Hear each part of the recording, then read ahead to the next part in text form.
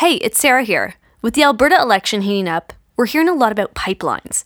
So I thought it was time we revisited Aaron Reynolds' conversation with environmental history professor Sean Kheraj, outlining the history and significance of pipelines in Canada. Enjoy.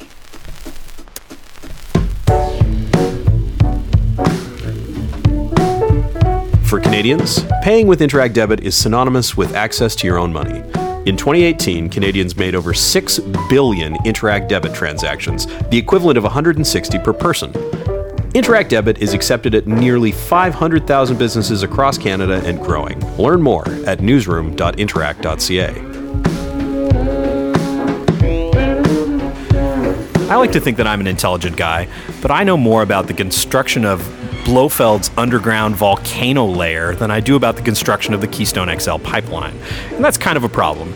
And so that's why I'm inviting really intelligent people to explain things to me like I'm 5.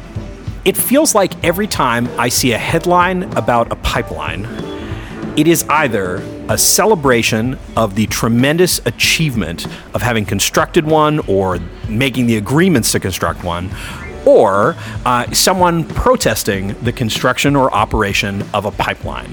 There seems to be no middle ground. And for such a polarizing issue, it's surprising to me that I know so little about how pipelines work. To help me with that today, I have Sean Kheraj, an associate professor of Canadian and environmental history at York University.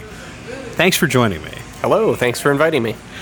So I have the most simple and basic question about pipelines, which is what moves by pipeline? Because I was thinking about it, I'm thinking in my head it's a tube and like something that's like liquid or something like that goes in it and it's pushed to another place or something like that.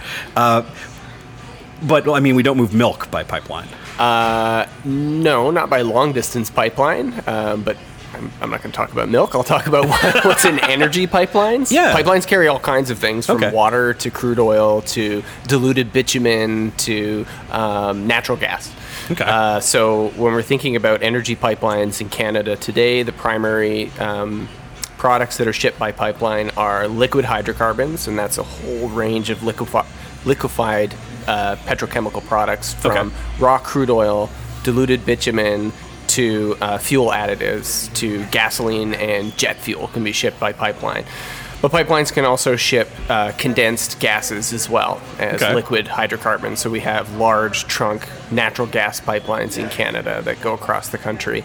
And so we can ship liquefied versions of hydrocarbon energy and natural gas or gasified versions of hydrocarbon energy. Okay. And so it's both like the raw materials for production of things like gasoline and then gasoline itself. They ship by pipeline? So pipelines ship both the raw materials for energy production as well as refined materials. So if we think about a long-distance trunk pipeline like the Trans Mountain pipeline that ships primarily crude oil and diluted bitumen, which are raw fuel sources.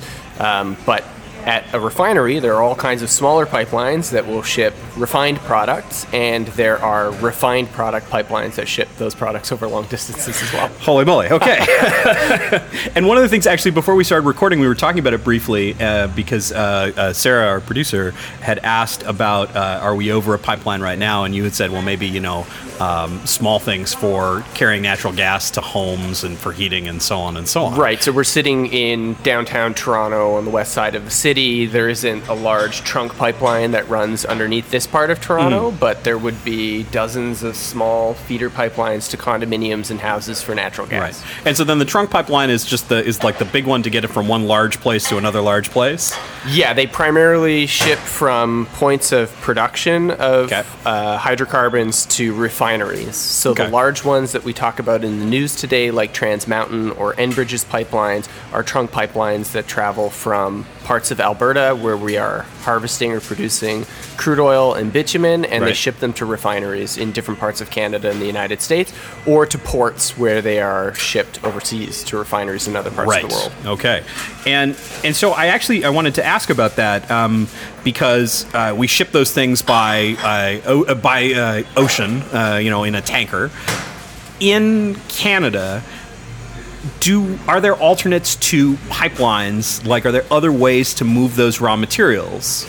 So there have been historically a variety of ways that, let's take crude oil as an example. Crude oil has been shipped. So at the beginning or the advent of the modern oil industry in North America, crude oil was shipped by barrels, which is where we get the term barrel of oil. Okay, that makes sense. So literally wooden barrels of oil. And in Pennsylvania, which is North America's first oil boom, center of North America's first oil boom, crude oil barrels would be shipped by raft on rivers. Oh, okay. So that would be the fastest way of shipping it to market. It would be drawn by horses on wagons to rafts to be put onto rivers and then sent down river to cities at the mouths of rivers where there are refineries. Okay. And as you can imagine, that system of moving oil produced a lot of leaks because the barrels weren't 100% watertight, and rafts on rivers were prone to flipping and losing barrels into the rivers.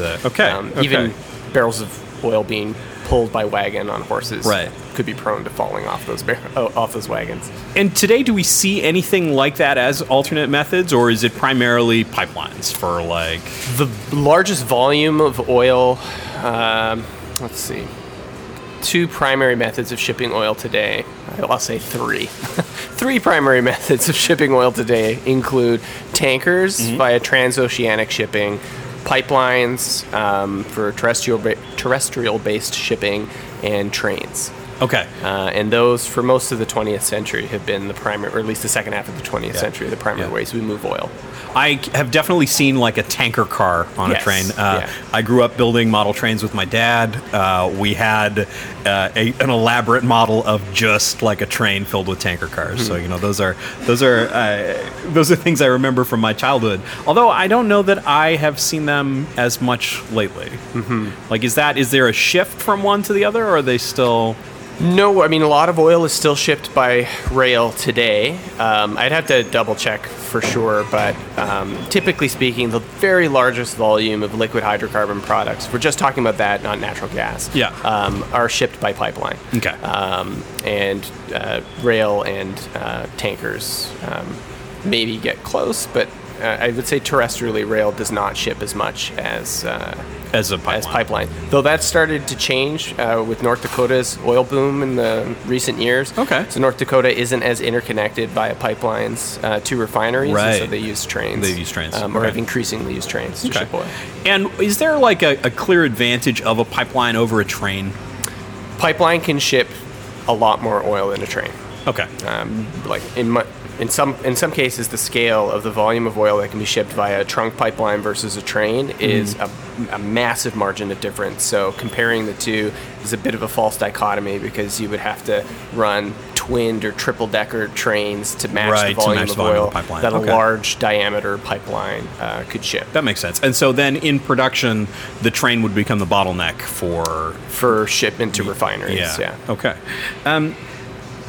How does a pipeline work? I would encourage you to speak to a pipeline engineer, which I did a couple of years ago. So I'm not an engineer, I'm a historian.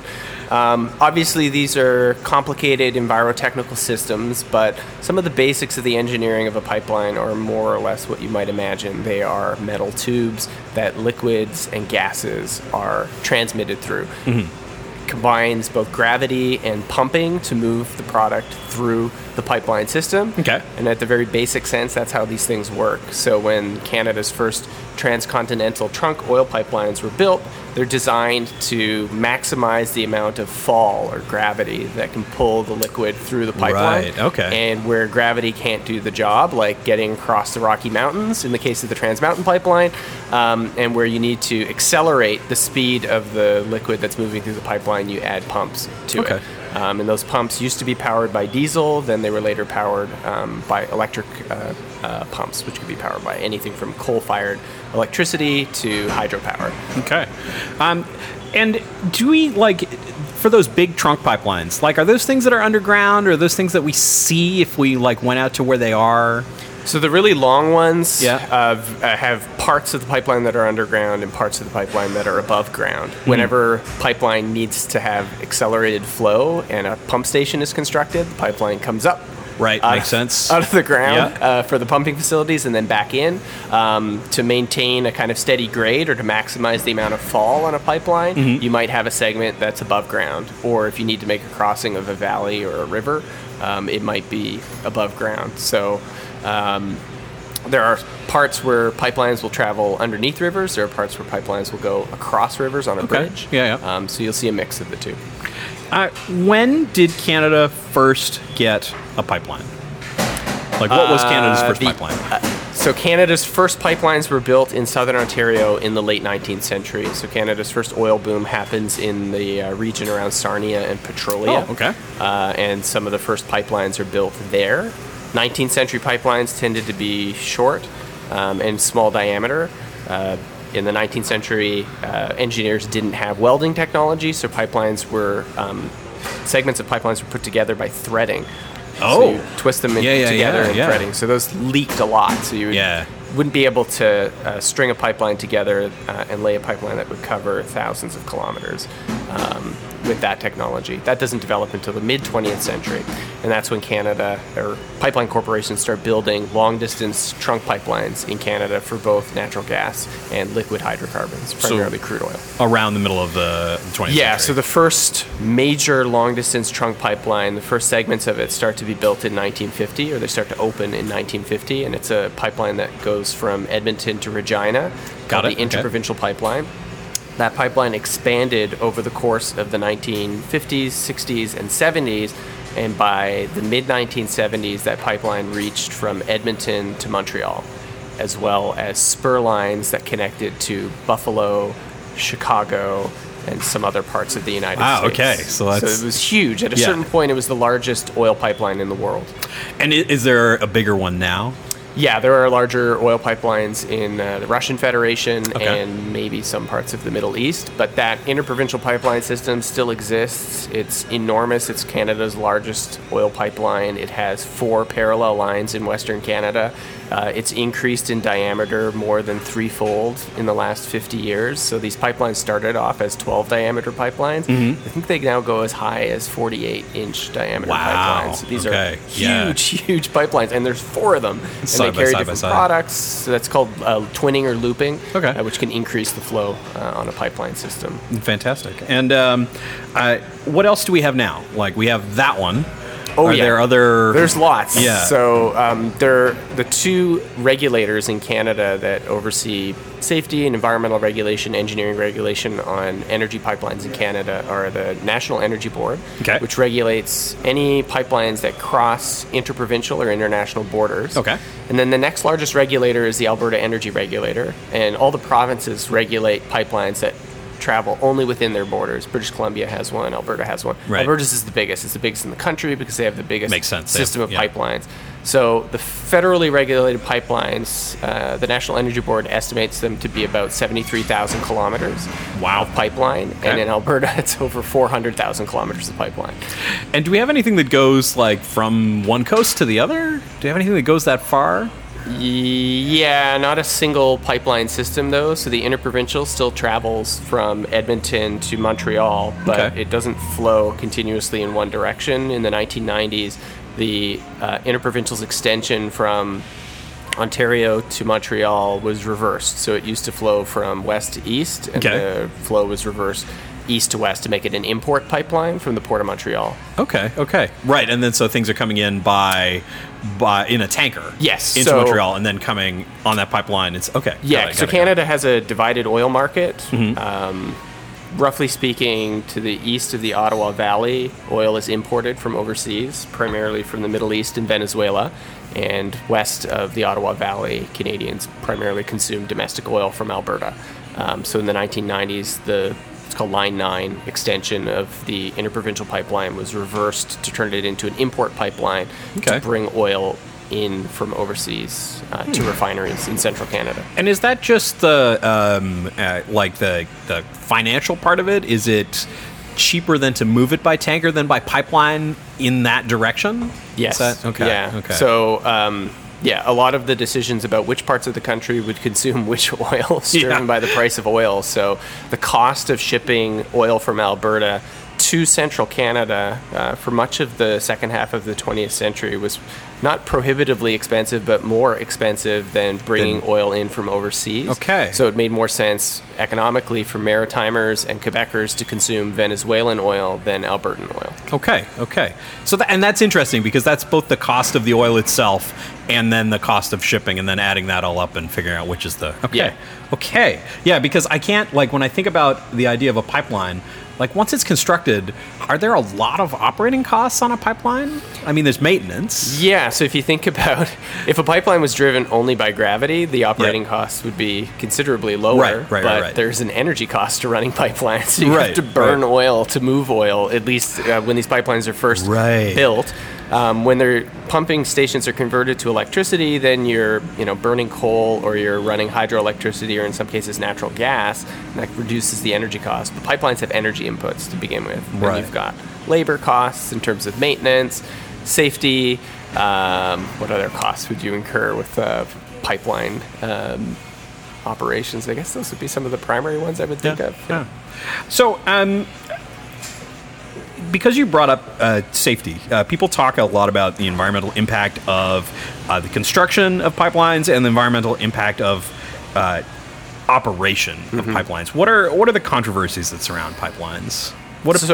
I guess in the past, Canadians have expressed concerns about these two areas of pipelines, their construction and their operation. So on the construction side, we've seen farmers in the 1960s and 70s and 80s raise concerns about the effects of pipeline construction on their land. So the southern pipelines in Canada tend to cross through agricultural regions of the country in the prairies and in southern Ontario.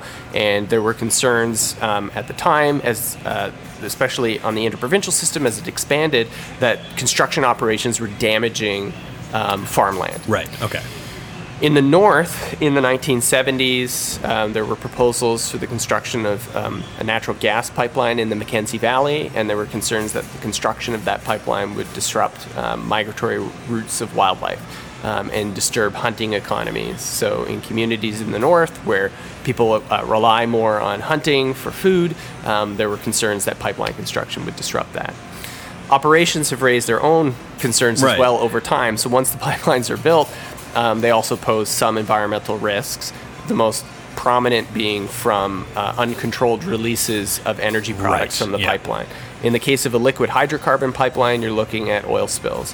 And there were concerns in the 70s and 80s in Alberta, Saskatchewan, Manitoba, and Ontario about the effects of oil spills on agricultural land. So again, agriculture is a concern in the south. In the north, there's concerns about the effects on vegetation and wildlife for those resources.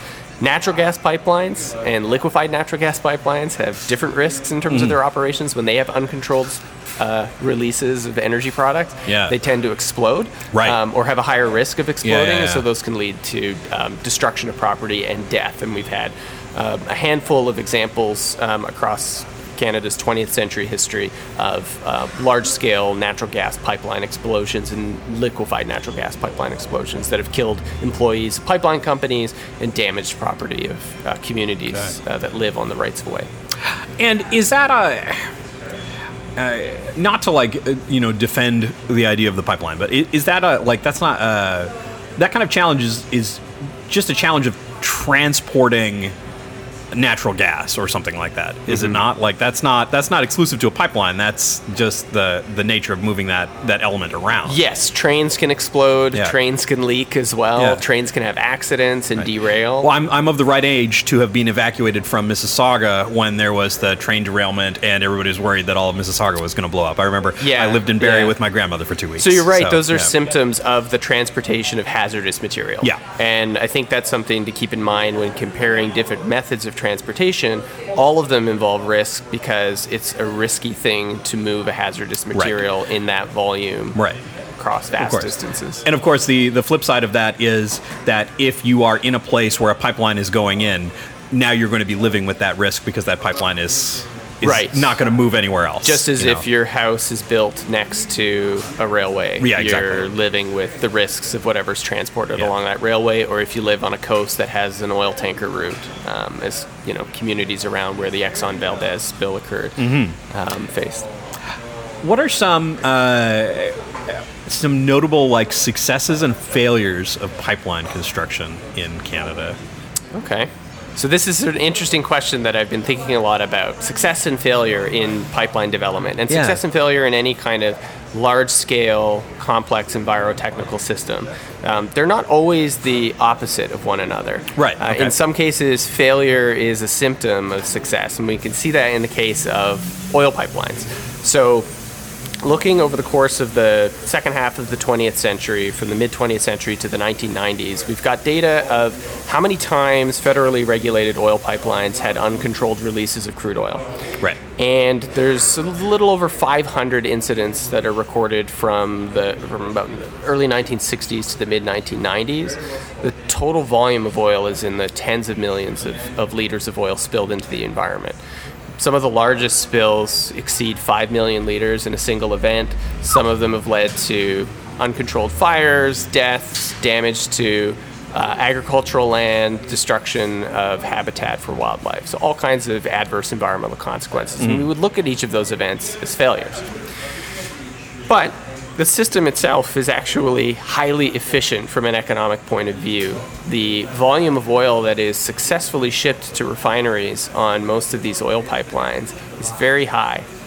Across that period from the 60s to the 90s, it exceeds 99% successful delivery. Okay. But if you're shipping in a single year 67 billion liters of oil, and you lose 0.01% of oil into the environment. Yeah, that's actually a pretty significant number. Tens of millions of liters of oil released into the environment. So the system of oil transportation in North America and globally has been engineered and designed to be highly economically efficient, but it has a low tolerance for a small percentage of uncontrolled releases. Of course, this makes a lot of sense for the companies. Loss of product is a loss of profit. And so pipeline companies had an economic incentive over the 20th century to develop new technologies, monitoring systems, safety procedures to try and reduce the number of incidents. But there has always been a minimum threshold of acceptable releases. Right. Now, a company would say no releases are acceptable, but no pipeline company has ever achieved 100% successful delivery rate. You can bring it down to as close as possible. The issue environmentally is that the environment has a threshold of acceptable damage that it can incur. Right. And once we start shipping billions of liters of oil via pipelines, a very fractional percentage of failure, which is a symptom of the success of this highly efficient system, can produce innumerable environmental harms. So I wanted to ask about the future of pipelines. Like, are we seeing pipeline technology changing? Is there something else on the horizon? The way that the pipeline replaced the barrels of oil on a raft in the river, do we see something coming along to replace pipelines? Well, I'll give a cop-out answer to say that I'm a historian, and I'm focused largely on what has already happened, and can say a little bit less about what might happen in the future, but I can say something about what has changed over time. Yeah. In Canada, at least, when we're thinking about pipelines. And it seems pretty clear in the longer view of the past 60 to 70 years that the politics of pipeline development have changed considerably, and civil society's attitudes to energy pipelines have changed. So since the mid-20th century, when pipeline corporations started building these large-scale trunk pipelines in Canada, there's always been civilian or citizen resistance to pipelines. Right. But that resistance was highly localized in the past. There's evidence in the 1950s of indigenous communities requesting that pipelines be rerouted around their reserves when they were proposed to be constructed through reserves. There's evidence of farming communities protesting or resisting construction of pipelines through their property. The issue was highly localized to where the pipeline was being built.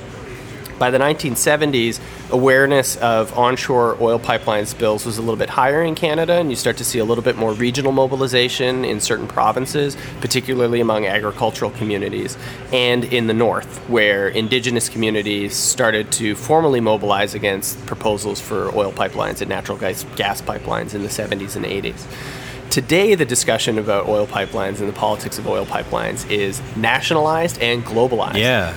In part because the environmental issues surrounding them address national and global issues, primarily around global warming. And those were not the environmental issues that activists in the 70s and 80s, the Right. farmers in southern Ontario, were not talking about global warming. They were talking about explosions and oil spills and damage to their land during construction. Indigenous people in the north weren't talking about carbon emissions when they were opposed to the Mackenzie Valley gas pipeline. They were concerned about the impact of the pipeline on wildlife in the north. Right. Today, the environmental mobilization against pipeline construction is largely driven by concern about a global environmental issue, and that has changed the terms of pipeline politics in Canada and the United States and other parts of the world. Thank you so much for joining me today. Thank you. If people were looking for you on the internet, where would they find you? You could find me at SeanKheraj.com. It's spelled just as it sounds. Awesome. Thank you so much again.